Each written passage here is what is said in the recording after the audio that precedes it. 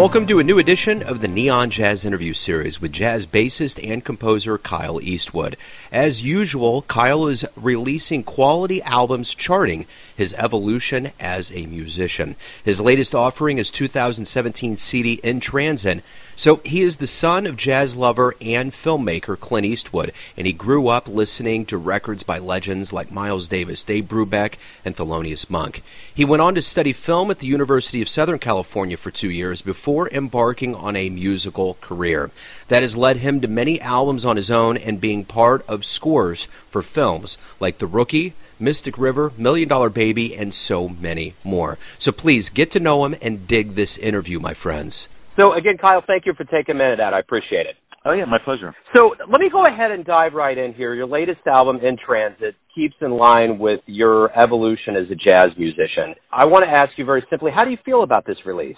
I'm really happy with it. I'm really happy with the way it came out, and I mean, it's a really good representation of the band that I've been sort of developing for quite a few years now, and I mean, I'm really happy with the way everyone played and the original compositions, and I'm happy. The one thing that is interesting about the evolution in the life of a jazz musician, I always try to figure out, you've been at this for a while. This is your 8th album. What do you view as each successive album? Is it an evolution for you? Is it a time and space for you? Or how do you view this chronology of albums that you put out? Well, yeah, I mean, I hope that I'm always, growing as a composer and as a player. I think it's always, music's always sort of a progression anyway. So I think hopefully there's always some progression there, and yeah, I mean, yeah, definitely they represent a certain time and place, I guess, in my life. But yeah, I mean, I'm always hopefully trying to bring something new to it. I mean, there's a lot of influence of certain eras and the type of music and particularly jazz that I like. But hopefully we're bringing something new to it always. Yeah, without a doubt. So you grew up kind of baptized with really good jazz, from Miles to Monk to Stan Kenton. You had parents that were jazz lovers. Was jazz an immediate thing that just stirred your soul? Did you always feel jazz? I always liked it. I mean, I grew up also listening to a lot of other kinds of music, and I mean, growing up as a kid in the 70s and 80s, there was a lot of popular music and stuff that I was listening to. But yeah, I mean, my earliest sort of memories of music are of jazz, and there's certain records that I hear and they bring me back to my childhood and stuff that my parents were listening to, as I was growing up. Yeah, I mean, there was sort of predominantly what they were always listening to. The playlist around the house is usually jazz with the odd maybe Johnny Cash record or Ray Charles or stuff like that in there. But yeah, it was mostly a lot of Duke Ellington and a lot of big band stuff, and then like Dave Brubeck and Miles Davis and stuff like that.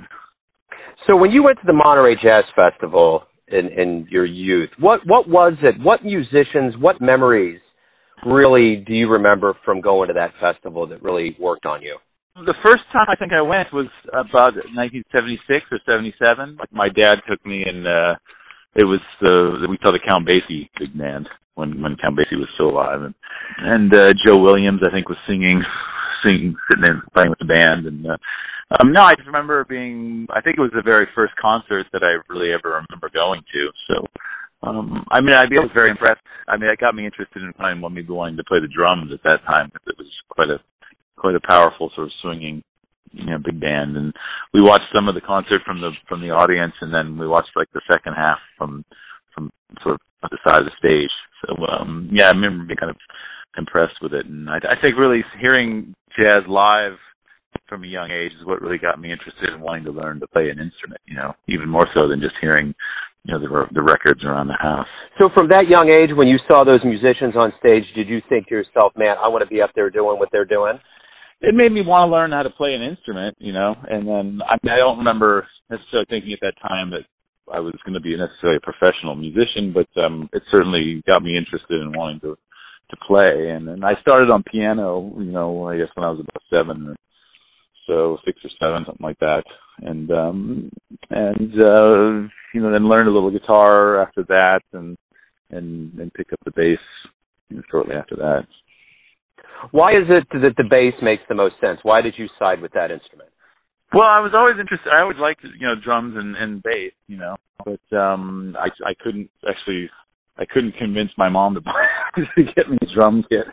So I was like playing piano, and taking piano lessons, and then I learned a little bit of guitar, a few chords and a little bit of guitar for a film that I was in with my father when I was about 12 or so, I think, or 13. And I had a lot of friends in high school who were musicians, but they were always guitar players or drummers or trumpet players, stuff like that. So there wasn't any bass players, so I kind of picked up the electric bass and started teaching myself. It just kind of came naturally to me. So I seem to stick with that. Nice. So when you went to the University of Southern California, you studied film, but you ended up going with music. Why did music win out over film for you? Those are the two things that I grew up with and that I've always loved the most and been the most passionate about. But I don't know, it was a matter that music, I just decided that music was what I loved more, than trying to be a filmmaker. But I don't know, music was always what I think was, moved me the most, I think. So that's kind of what I decided to stick with. Especially around that time, I started really, thinking that maybe that was what I wanted to be, was music professionally, when I was about 18 or so. When you're a jazz fan, you hear all these musicians that play at these hallowed institutions and these great halls and venues throughout the world. What was one of the first places that you played at that you were like, oh my God, I can't believe I'm on this stage, I'm doing this, I'm performing? Was there a moment like that for you? There's been a few of those. It was pretty exciting to play Monterey the first time I played Monterey, because that was one of the first places. I grew up just down the road, and it was probably where I saw some of my first live music, and so that was kind of an exciting one. It's always exciting to go back there and play. I've played there quite a few times now, but that's always a great one. It's my hometown, and there's usually family and friends are usually always there. So that's always a good one. There's a lot of great festivals in Europe that are a lot of fun to play at, that are like old ones. The Antibes Jazz Festival is always a great one to play. Monterey was definitely an exciting one. And over your career, you've released albums on your own, you've released them with groups, you've released soundtrack recordings. What's the difference that you have? Do you go into projects approaching it from a different standpoint, or is it just you're playing, you're in, this is what you do, and you're going for it? Doing film projects are approached differently. It's quite a different process doing film music than it is, playing jazz or doing, making your own albums or writing your own music for that. But film music's it's more about, you're playing more of a supporting role, and you're writing something to support all what's already on the screen. And it's a lot more of, sitting at the piano and recording the computer and kind of editing and moving things around it. It's a lot more of that than it is, just sort of writing tunes and then sort of, playing it free with musicians, and developing it that way. How do you feel about your career so far? You've had quite a full career with, as I've mentioned, with soundtracks and releasing material on your own and touring. Do you feel good about how your jazz career has played out up to this point? I do, yeah. I feel very lucky to, I think it's great to be able to, you can make a living, doing something you love, and doing music. I think it's, I feel quite blessed in that way. So, I'm happy, it's nice to do.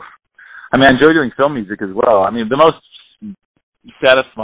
musically satisfying thing for me, I think, is playing, and playing live with musicians. But I like working in the studio and I like doing film music. But like I said, they're two kind of very different processes and two different ways of making music. Is there a level of making music for film that's more satisfying because there's a greater saturation of an audience, or does it make a difference one way or another? I don't know. I don't really think of it in that way. I mean, I'm always just trying to make music that I'm trying to write something that I think for film that like supports the sort of emotion of the film and supports the film in a way, and complements the film. So I don't know. I mean, I've always been very happy to work on films, and it's been always been a great experience to work with my father. He's good to work with. He gives you. I mean, there's certain things he has a very distinct idea of what he wants for certain scenes or certain parts of his films, and then there's other times where he gives you a lot of musical freedom, creative freedom, and just says, come up with something for this. So it's a good balance in that respect, and it's always a pleasure. So let me ask you this: as you look down the road in your career, you're in full stride. Are there musicians? Are there projects? Are there venues? Are there regions of the world that you want to go to? What's on your radar? What do you want to do? We might be going. We're talking about trying to get down to Australia and to play, which is a place I've never been to. So that's one place. It's on my list of places to go play. I'd love to go there. I mean, I just did some. I haven't actually done any film music for a little while. The last thing I did was about a year ago.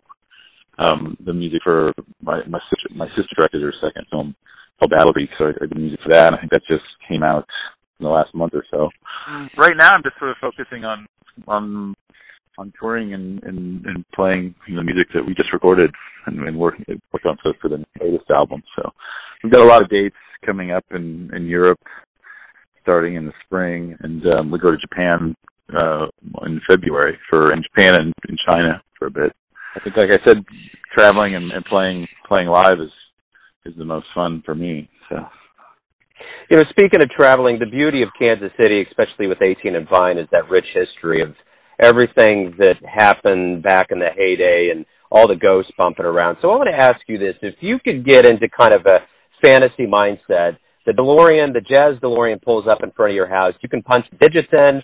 You can go wherever you want. Who do you want to see live? Where do you want to go? Well, I'd love to go to Kansas City. Actually, I've never been. It'll be my first time, so that's definitely one. That's definitely one on my list. I would say, it's definitely a place to check out. I mean, I'm a big fan of a lot of the music of jazz from sort of 50s and then into the early 60s. So I don't know. Maybe New York would have been a great time to see a lot of great jazz around that time. From about 55 to 65. Maybe Paris at some point. I don't know. There's a lot of. There's a lot of. I'm a big fan of music. Of all of old music. So I'm always sort of looking back with nostalgia on a lot of those jazz. Absolutely. You've dedicated your life to jazz. Why do you love jazz? I think most people get into it because it's the freedom you have to play how you want and express yourself how you want, and I think you're always sort of searching for that moment that you get occasionally where you're playing with people and everything sort of falls into place and clicks, and it's that sort of fleeting moment you get sometimes where it's almost like a telepathic thing. I think that's what we're always sort of chasing. The one thing about jazz, as you mentioned, kind of in a romanticism kind of way about the 50s, and just the evolution and just the timeline of jazz is always here. How do you see jazz continuing forever? I mean, there's always the elder statesman wants jazz to stay around. There's films made about musicians that have had lore that shed more light on it. How do you see us with, jazz isn't necessarily one of the most popular art forms out there as far as live venues, but how do you see the collective, whether it's radio people or musicians, keeping this music, and filmmakers, keeping this music alive forever? Well, I think there's always, great young musicians coming up that will keep it alive, and I think, I don't know, I think it's great that there's certain people who want to play it exactly the way it was played from certain eras, and that, are sort of scholars of it, and in that way, I'm certainly I'm certainly open to, blending different styles of music. I love jazz, but I've never been like, a real, like a purist or sort of jazz snob, so I'm into lots of different kinds of music, so I don't know. I think, I mean, you can certainly blend different styles of music. I think, and as long as it's done in a tasteful and musical way, it's valid. So everyone has a version of Kyle Eastwood. Your family, your friends, your coworkers, those that attend your shows and buy your music. But when you wake up and you face today, who do you think you are? That's a good question. I don't know. I mean, I don't know. I'm a musician, really. I mean, I love jazz, and I think jazz is sort of predominantly what I do, I guess. I mean, I love music, so I'm just a musician, and that's sort of been, the love of my life, I guess. Beautiful. Kyle, thank you for taking some time out for me and opening up about your life and your music, and most certainly thank you for all the music. Wow. My pleasure. Thank you. Thanks for having me on. Thanks for listening and tuning in to yet another Neon Jazz interview, where we give you a bit of insight into the finest players in L.A., New York, Kansas City, and spots all over the world, giving fans all that jazz. And thanks to Kyle for his music, his time, and his stories. If you want to hear more interviews, go to Famous Interviews with Joe Domino on the iTunes Store. Visit neonjazz at youtube.com, and for everything Neon Jazz, go to the neonjazz.blogspot.com. Until next time, enjoy the jazz, my friends.